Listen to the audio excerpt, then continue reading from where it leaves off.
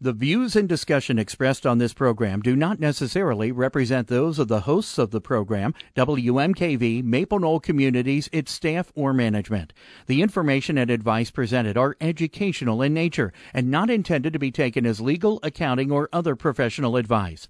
Always consult with your own legal, accounting, or other professional before making any investment.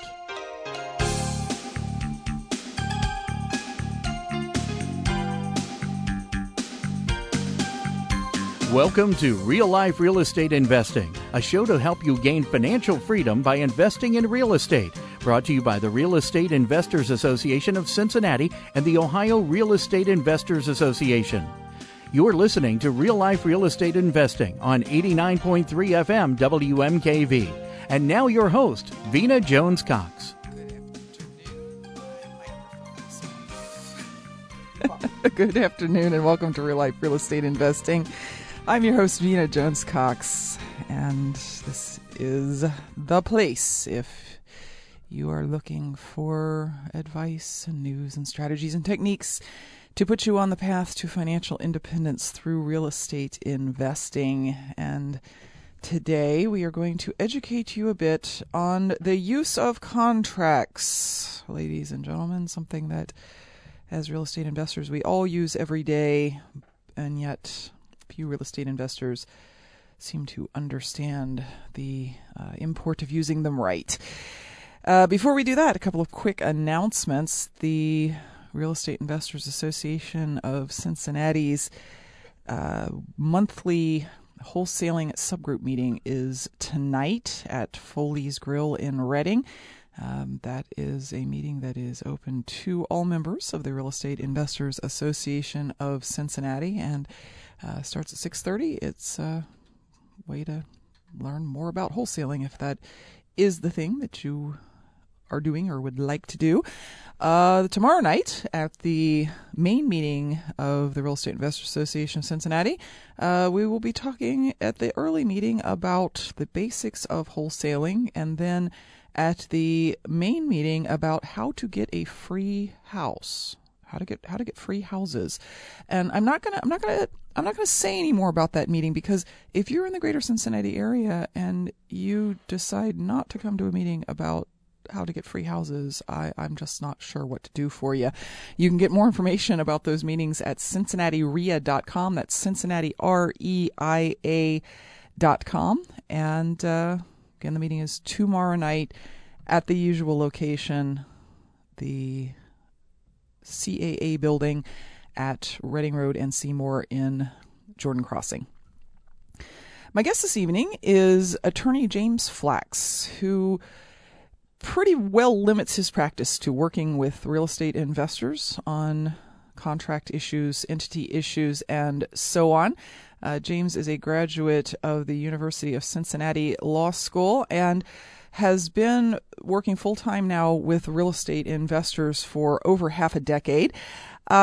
James, you pretty much constantly are dealing with the fallout of real estate investors not understanding fully how various types of contracts are used, drafted, amended, etc.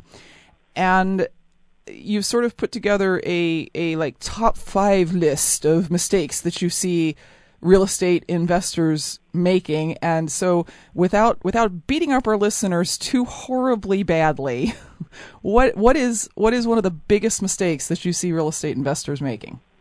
Well, one of the biggest mistakes that I see investors making, and frankly it's the biggest, is calling me or another attorney too late in the process. Once you've bought the house and have discovered that things are not as you thought they were in your deal, it's a little late. There's a limited amount that any of us can do to fix it, because at that point, the other party has your money. They've got your signature on whatever agreements you've entered into with them, and the fact that those agreements don't say what you thought they said, well, I guess at that point it's really just sort of too bad. Mm-hmm. Well, and you and I both know why that happens. Why real estate investors don't come to attorneys to draft contracts, review contracts, et cetera, and that is they don't want to spend the money. Oh, absolutely. How much does a contract review cost typically? Well, if you're talking about a short agreement, like most of the agreements that I see in single-family house deals, or 1 to 4 unit buildings, $50, $100. I mean, that's what I would charge. I'm sure that you can find a lawyer that will charge you all the way up to scale, but I would be surprised if even the expensive downtown attorney is going to be more than a couple $100 for that. It's not that much work. And how much money can one lose by putting $100,000 into a property and then finding out one does not in fact own it because one got a quitclaim deed and didn't check and see that there was a $120,000 unreleased mortgage on it? I mean, that's a rhetorical question, obviously. But it isn't. I mean, if you bought it carefully in an entity or a trust or something that you can just walk away from and wash your hands, you're limited to the $100,000.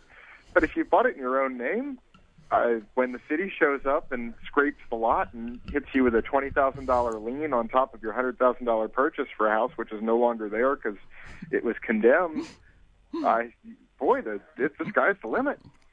Yes, the point, of course, being, listeners, that if real estate is a major investment, whether you're using your money, other people's money, you're buying cheap, but you're going to put a lot of your own work into it, compared to the cost of losing the deal, and that's not an exaggeration to say we've seen people lose deals because they took quitclaim deeds, not understanding that meant I'm just getting whatever interest you have, and you're not saying what interest you have. There's no comparison in the cost of making sure that you know what you're agreeing to versus what you could potentially lose either in profits or in actual money by not doing it. So, mistake number one is just simply getting an attorney, not getting an attorney involved early enough, I think is what we're saying here.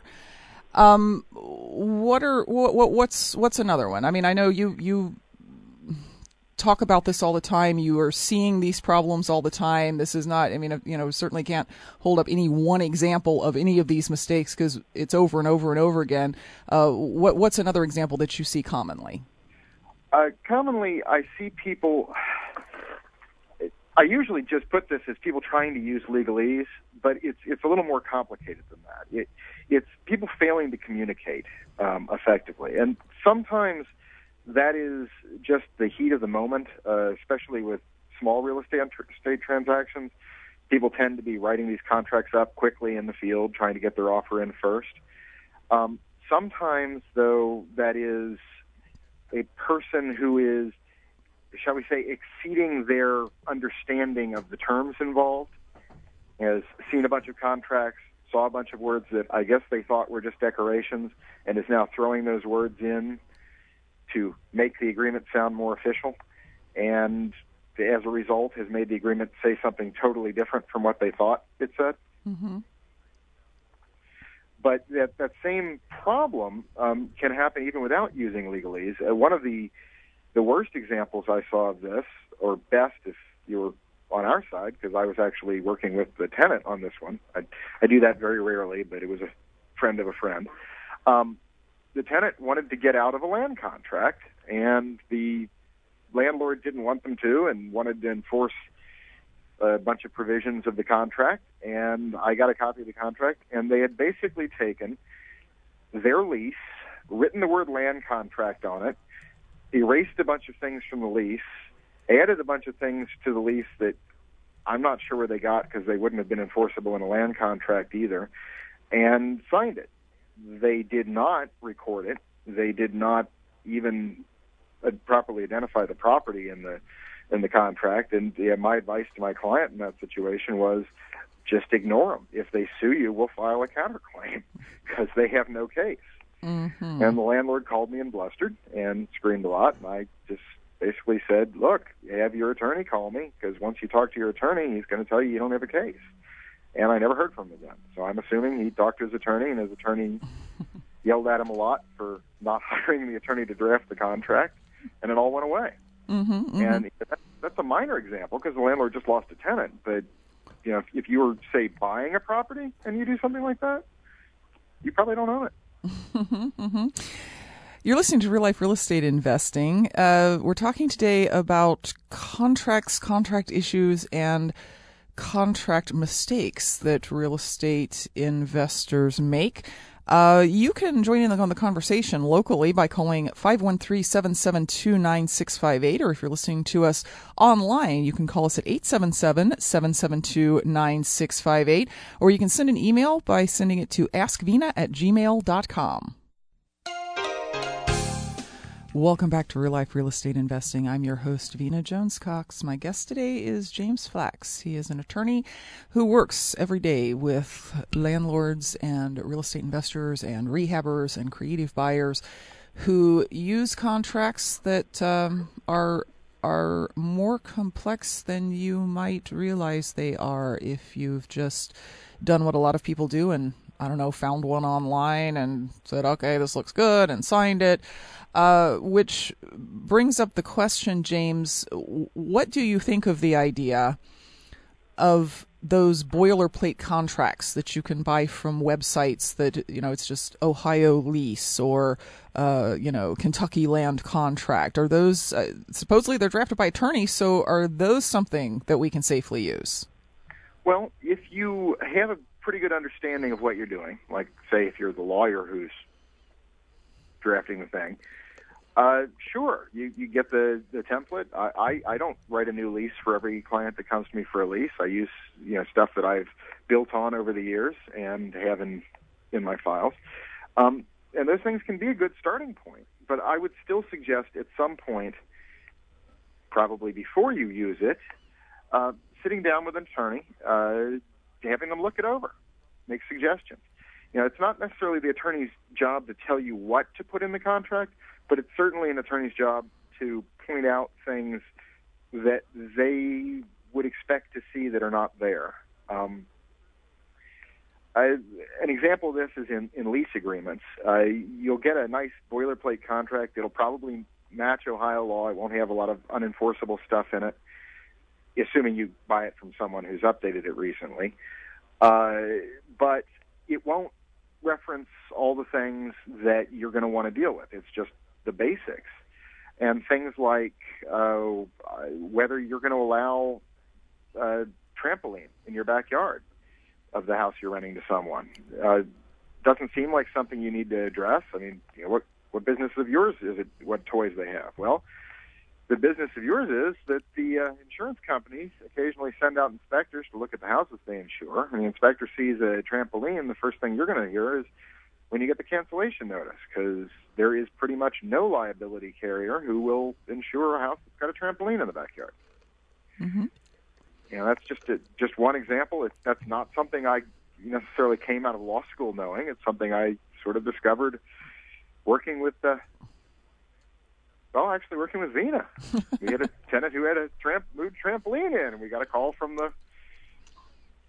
the insurance company, and they wanted the trampoline gone. Fortunately, the tenant was willing to move the trampoline.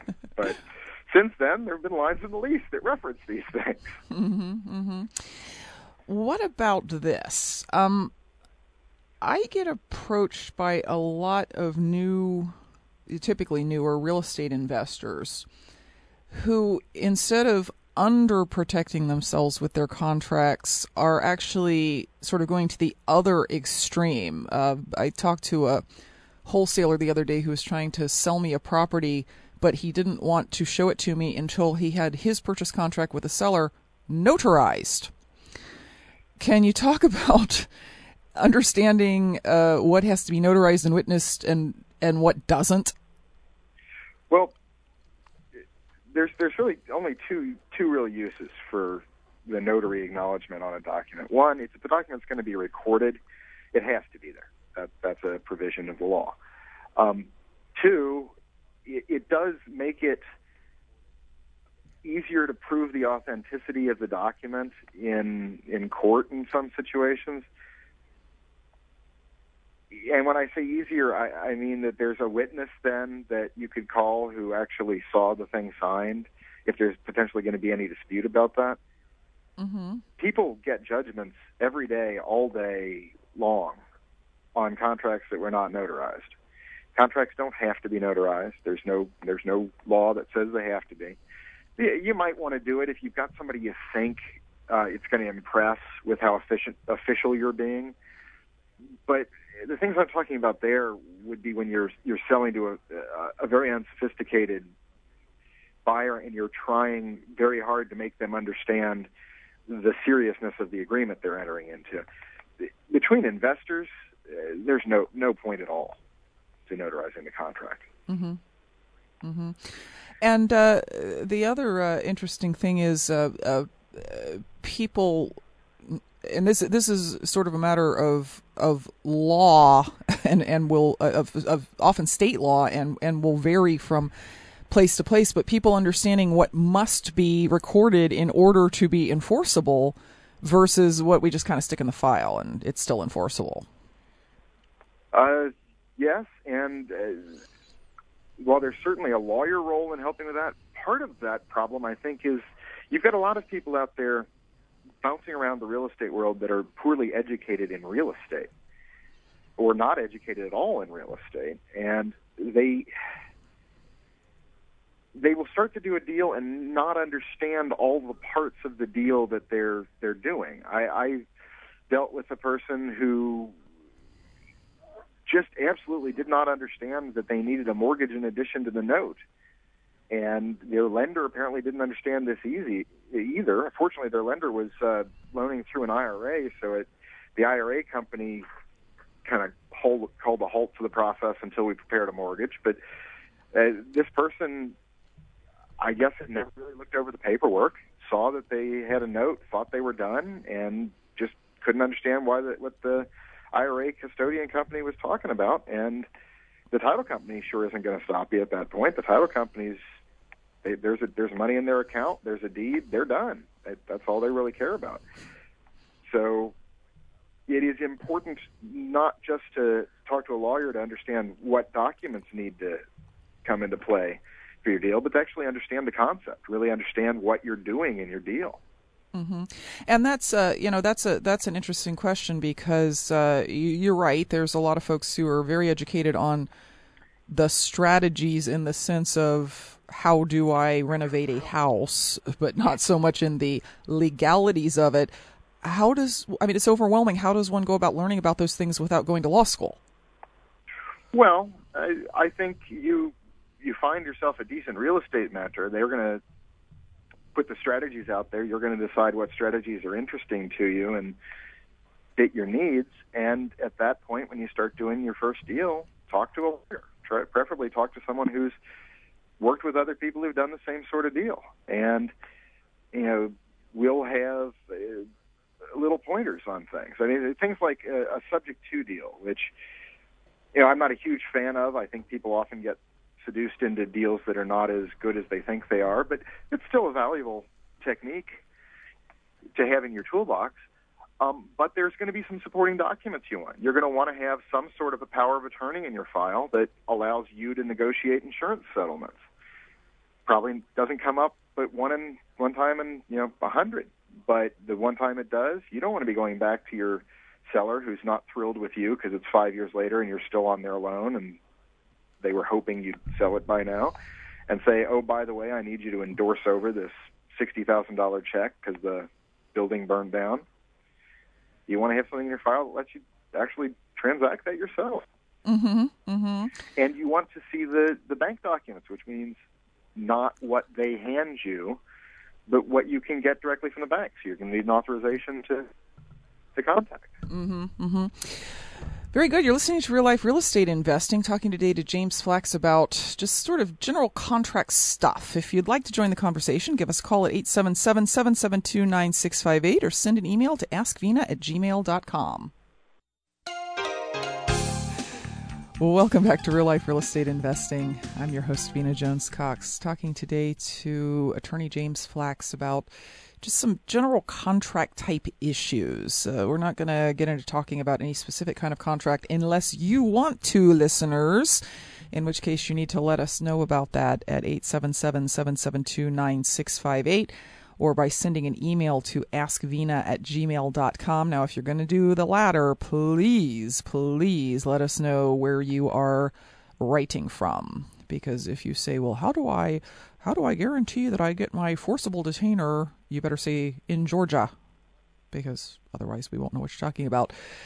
So we've talked, James, about people not coming to you with contracts they are handed until it's too late.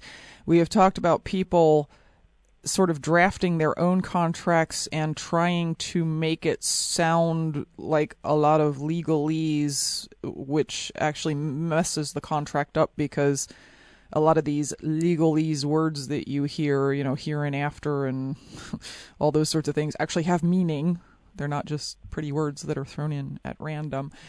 We've talked about understanding what contracts go with what strategies and which ones might need to be recorded in order to be enforceable and which ones don't need to be recorded to be enforceable. We've talked about, having great contracts in a case where you're going to be continually involved with the other person in the contract, such as when in a subject to land contracts would fall into that category. Leases and lease options would fall into that category. They're not just extinguished at the point at which the property is purchased. What else do you see folks doing in our business that you would like to shake your finger at them about? Well, I've been trying to fight against this for years, but this one I have no hope of winning on. Especially in a case where your contract is kind of complicated, make a clean copy at the end and sign the clean copy. The handwritten changes and cross-outs and little arrows pointing down to the bottom of the page and then something kind of scribbled there can be a disaster waiting to happen. It's very easy to leave out short words when you're handwriting stuff in and doing it, on a clipboard in their yard, which can sometimes mean you leave out things like the word not, which obviously changes things. When you're writing the numbers out, you can make horrific mistakes. One of these I saw, and this was years ago, but it was a very high-end house out in, I think it was in Westchester. It might have been Montgomery. It was somewhere north of where I am. And the seller was already out of town. They'd been relocated with their job, and they were selling their house. And this thing had been faxed back and forth between them out of town and the buyer. And the buyer had a very aggressive realtor who was really kind of unpleasant to deal with. And there was just sort of a pyramid of changes in the price and changes in a repair credit that the seller was giving because the house had been vacant for a little while and there had been some minor water damage in the basement, and the buyer wanted a credit of this amount and the seller offered that amount, and they just went on, and there was this it really was like a mountain of numbers written above the top paragraph of the thing, and they weren't all properly crossed out, and there were initials occasionally, but they were certainly not next to every change. And it was very, very difficult to understand what the price that had been agreed on was, since you had two numbers, neither of which was clear. And when I got involved, it was because there had been a difference in understanding. The seller thought that the number was one thing, and the buyer thought it was another thing. And the seller thought that this was a final number, and the buyer thought that the credit was in addition to the seller providing a home warranty, and it was very hard to tell from the actual document.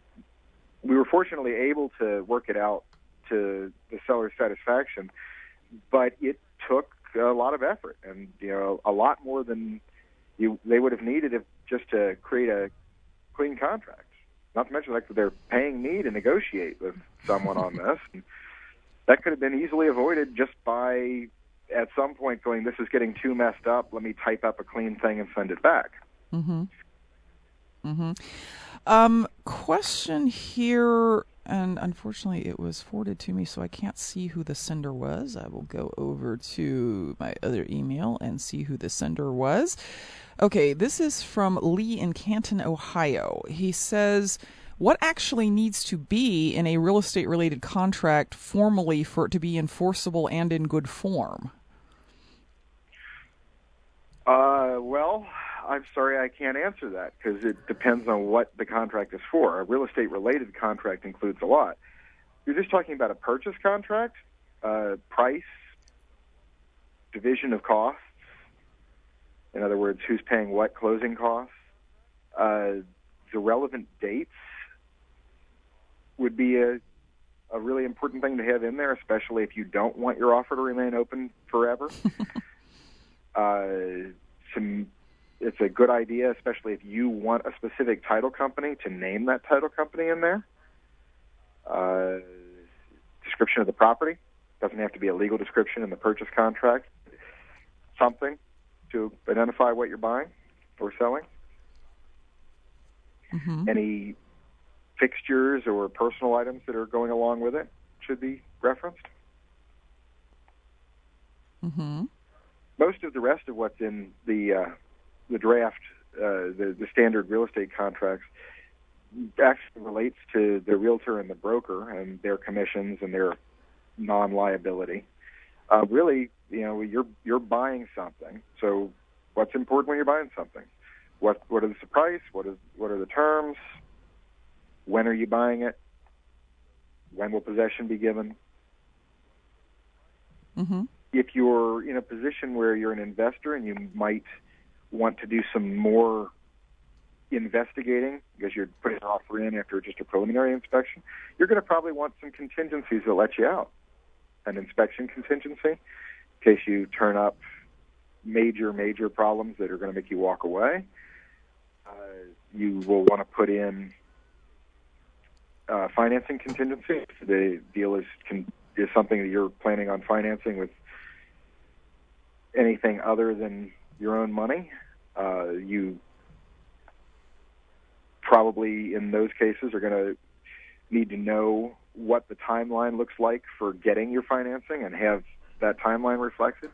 If it's a big building, a multi-unit or a commercial structure, you're going to want to have time for some sort of environmental analysis. You may not want to go all the way through and do a full-bore environmental inspection with core drilling and what have you, but you're probably going to want to at least do phase one, see if there's any indications that there's been anything there. Some of that stuff can be very, very expensive once you've bought in. Depending on your role, you'll want to have something in there about whether the property's being sold as is or not. If you're selling a piece of investment property that's been vacant for a while, you better have something in there that says you're selling it as is. It really depends. There's not a tremendous amount of formality that needs to be in most of these contracts. Some of them, especially the things that have to be recorded, like land contracts, yeah, there's a list of things that the state wants to see. But things like purchase contracts, you want to include everything that you need to be a certain way or want to be a certain way in the deal. And it is not a good idea to assume that the other side is on the same page on these things. Mm-hmm. They very likely aren't. Yeah, and if you didn't write it down, not only is it not enforceable, but I can tell you the other person won't remember you said it if they don't want to do it later. I learned that lesson really early on with a state property I was buying. And I mean, this was like early 90s. We're talking about early on. The thing was absolutely full of stuff. The heir said, "Oh, we're going to get all of this out of here before the closing, and we're going to take what we want and then give the rest of it away." And come the closing date, I go in for a final inspection, and it's all still there. And we're talking about stuff that didn't have any value, but was going to cost literally $1,500 to $2,000 to dispose of. And when I went back to them and said, "Look, you said you were going to clear this out before the closing," they said, "Well, yeah, but we already got what we wanted, so we're leaving the rest." And there was no telling them. I mean, my only choice at that point was to not close. And since it wasn't in the contract, it was just something they had said, and I'd assumed that they were going to do. I could not close and lose my earnest money and actually risk getting sued for not closing over something that wasn't in the contract, or close and eat the extra $2,000 worth of expenses. So, anything that you say that is important to you, had it not been important to the deal, maybe don't write it down, but if it is important to you, formalize it. I think another place where people get into problems like that is buying a house they intend to rehab, but the people still live there, and the agreement is you will be out at some point after the closing. You'll be out 30 days after the closing, and there's nothing in the contract saying what happens if they're not. Yeah, well, at that point, you've probably got a 2-month-long process to get them out, and I mean 2 months past that month where you thought they were going to be out, because you're going to have to give them notice that you want to retake possession of the property, and once that's done and they haven't moved out, give them a 3-day notice and then file the eviction. Mm-hmm. Mm-hmm. Yeah, and I've had it happen in the past that folks like that, I go there on the 1st of July when they're supposed to have moved and they haven't even packed. And they say, oh, well, the place we were going to move to didn't work out. And there's nothing to do except evict them, and 45 days pass before you get possession of the property, which, if you're taking possession on October 1st, that could be a real problem if you ever plan to sell it before the end of the year. So just, think that kind of stuff through. And I think, real estate investors are basically optimistic people, and they think that if someone says they're going to do something, they're going to do it. And most of the time they do. But looking at things from a worst case scenario contractually can save you a lot of trouble, because ever since we started putting something in the purchase contract that said, yeah, you'll be out in 30 days, and if you're not, your rent is going to be $700 a month after that 30 days, I don't think we've ever had a holdover. I think that's a wise decision. You want to have something in there, and frankly, if you're letting them stay in after they've sold you the house, they should be paying you rent. It's your house at that point. Mm-hmm. Okay, question here. This one is from Julie in Dayton, Ohio. Hey, Julie, I'll probably see you tonight. I'm going to go speak at GD RIA. She says, please settle an argument between myself and my realtor. I'm a wholesaler, and I learned that if I say in a contract, Julie and or assigns, that I can assign that contract. My realtor says that the bank's clause that says the contract can't be assigned overrides and or assigns. My argument is that if they sign it with and or assigns, it has overridden their non-assignment clause. I'm afraid I'm going to have to probably make Julie unhappy. In almost every bank deal, what happens is you submit an offer, and the bank sends you back an addendum. And the addendum makes it very clear that you cannot assign the property. Now, you can sign it, whatever and or assigns, and you can argue to your realtor till you're blue in the face that will trump the bank's claim that you cannot assign it. The bank will say, look, the contract very clearly says you cannot assign it. You're trying a little trick to get around it. And actually, let me back up from that. The bank's not actually even going to have to say that, because the bank has to deed it to the buyer. And what the bank is going to do, and I've seen this more times than I can count, the bank is willing to deed it to only the exact name signed on the contract. So if the bank even accepts your signature of Julie and or assigns, which I don't think they will, I don't think this is actually even going to get past the theoretical stage, because I think you're going to submit the contract with them and they're going to reject it because it's signed that way. But if they miss it, they're going to insist on deeding the property to you. And what are you going to do about it? Refuse to close? That kind of defeats the purpose. My suggestion in that situation would be that you sign as trustee and learn how to use a land trust to get around that problem. Mm-hmm. Mm-hmm. Very good. You're listening to Real Life Real Estate Investing. We're talking today about contracts. If you have a question you would like to ask about general or specific contracts, give us a call at 877-772-9658, or alternatively send an email to askvina@gmail.com. Welcome back to Real Life Real Estate Investing. We're talking today about contracts, and specifically, contracts is a big topic. Geez, we could have like a 3-day class on that. So James Flax is talking about contract mistakes that he sees over and over and over and over again. And unless you are an attorney or a paralegal, or consistently consult your attorney in regards to contract issues, you have probably made one or more of these mistakes. As much as we like to talk about, no money down real estate and so on, the reality is it's a big investment for someone. It's a big investment of time or money, or someone's money, and it is worth understanding what you are doing in regards to securing those deals and tying them up. And James, let me say that I think the more creative the deal, in other words, the more likely it is that you're doing a no money down deal, probably the more important it is that you get a contract review, because there just aren't boilerplate contracts for that sort of thing. Oh, absolutely. That is unbelievably true.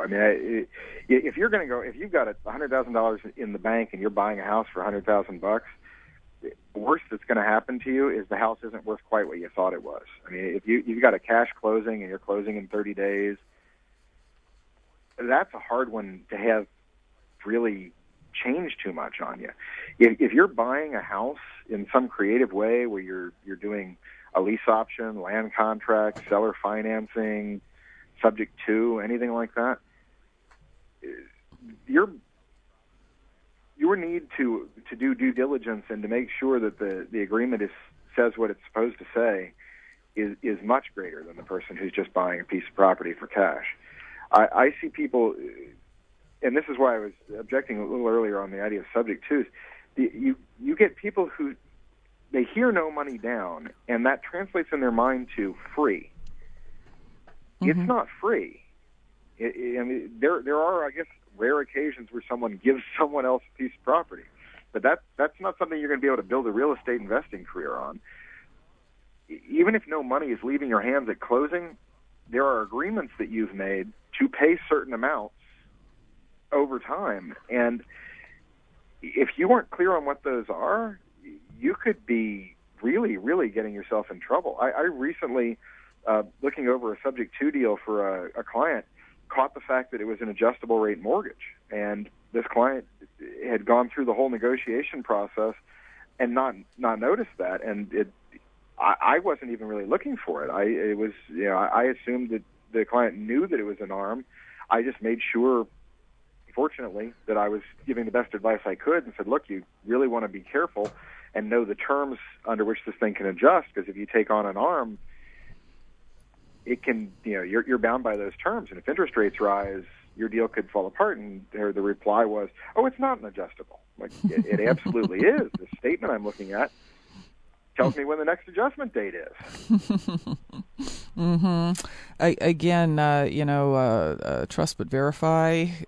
Always look at what the worst case scenario could be, and then do things accordingly. We've got a question here from Diana, who's writing to us from Atlanta. She says, James, you are scaring me a little bit. I have numerous courses that I have bought that have contracts included in them. Are you telling me that I should be having these reviewed by an attorney before I use them? I assumed that when I paid $1,000 for the course, I was getting good paperwork. Well, okay. At the risk of irritating some speakers out there who, shall we say, let's just leave the speakers completely nameless. I'm not going to get into anything that can identify anybody. There are speakers out there who've been teaching things for, 40, 50 years.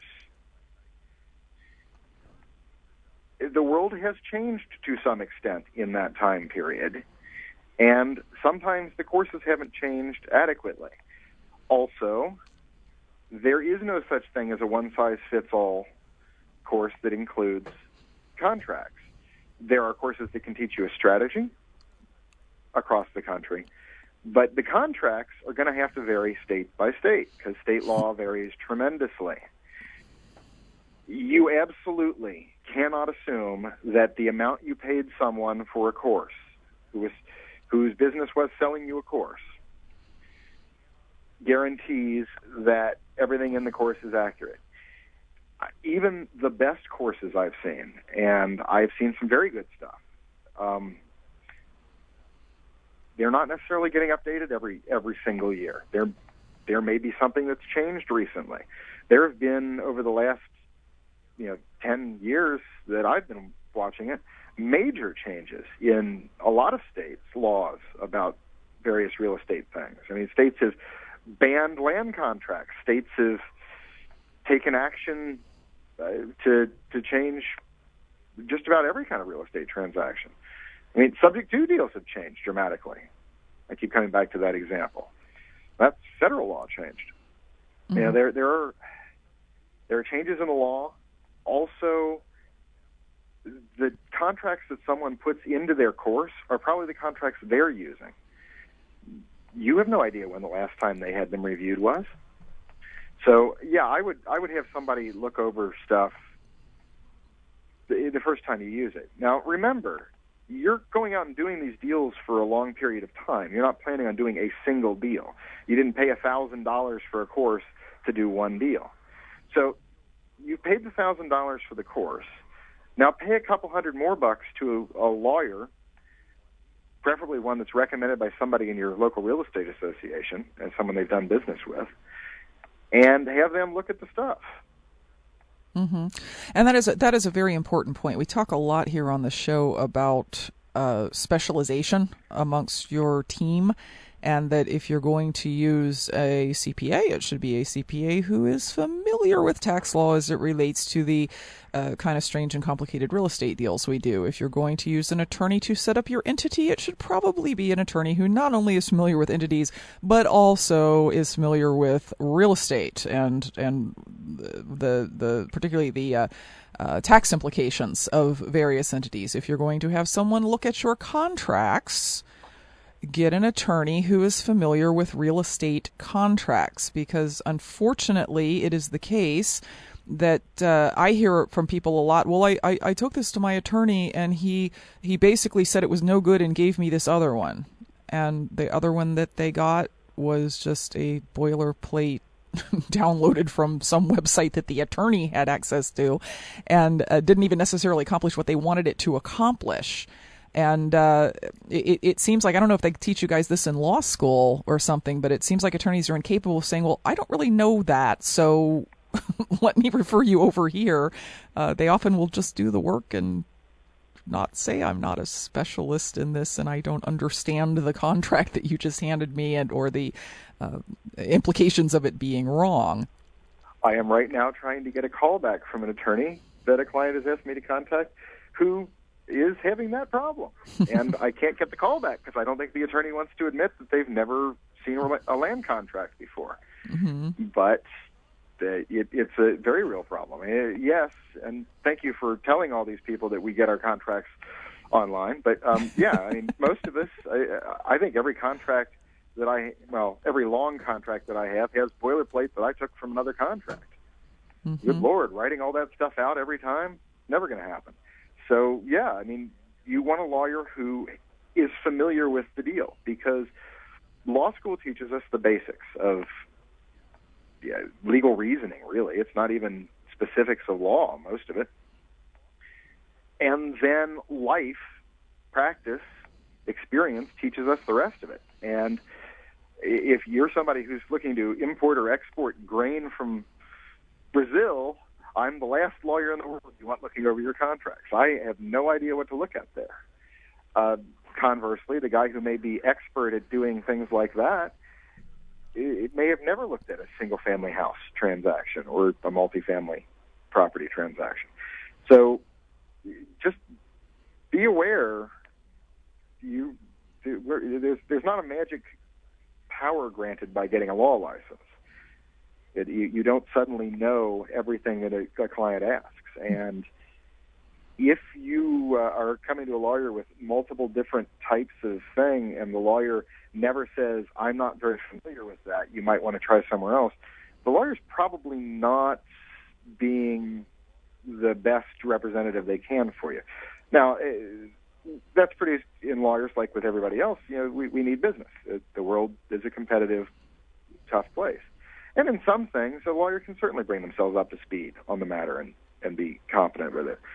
If you're doing creative real estate financing strategies, probably not. You probably want somebody who's been around real estate. Mm-hmm. I think that the big difference between an attorney who can draft a contract because it is online and they don't have to do much, and an attorney who can adequately review or draft a more creative one is that the specialist understands what the strategy is and what the strategy itself is supposed to accomplish, which is not taught in law school or any other school for that matter. It's an attorney like that can point out, you're missing something major here, which is that whatever, fill in the blank, things that you, the client, may not even think of, but only if they're familiar with the strategy as opposed to the law. And yes. I really think that's a big, if you're trying to find out if your attorney knows how to do this or not, say, have you ever heard of this kind of deal? And if they say, no, and I think it's probably illegal, then maybe do another attorney. Maybe go elsewhere. So in our last 2 minutes here, James, if you had a single thing that you could just implant into the head of every real estate investor that would make your life easier and make their deals less risky, what would that thing be? What would you tell them? Earlier is better, and this doesn't just apply to your consulting your attorney. This applies to any situation where you're going to consult an expert. It's better if the doctor finds it when it's a little tiny lump. It's better if the attorney finds it when it's an ambiguity in a document that they're charging you $50 to look at, and not a screaming piece of litigation coming down the pike at 90 miles an hour. Your biggest power as a real estate investor is your ability to walk away if the deal is not what you want. Once you've actually gone ahead and done the deal, you've lost that power. And whatever your case may be, whatever the lawyer can do to fix it at that point is going to be much more expensive and probably much less satisfactory than if you had just gotten it caught up front. Mm-hmm. Okay, so don't get way into a deal and way into the signing of things before you have consulted the experts who actually know what you should have said before you signed the contract. Appreciate it very much, James. And folks, do not forget the Real Estate Investors Association of Cincinnati meeting. It is tomorrow night. Early meeting is about the basics of wholesaling, and the main meeting is about how to get free houses. We will, of course, be back next week with more information to put you on the path to financial independence through real estate investing. Until then, happy investing.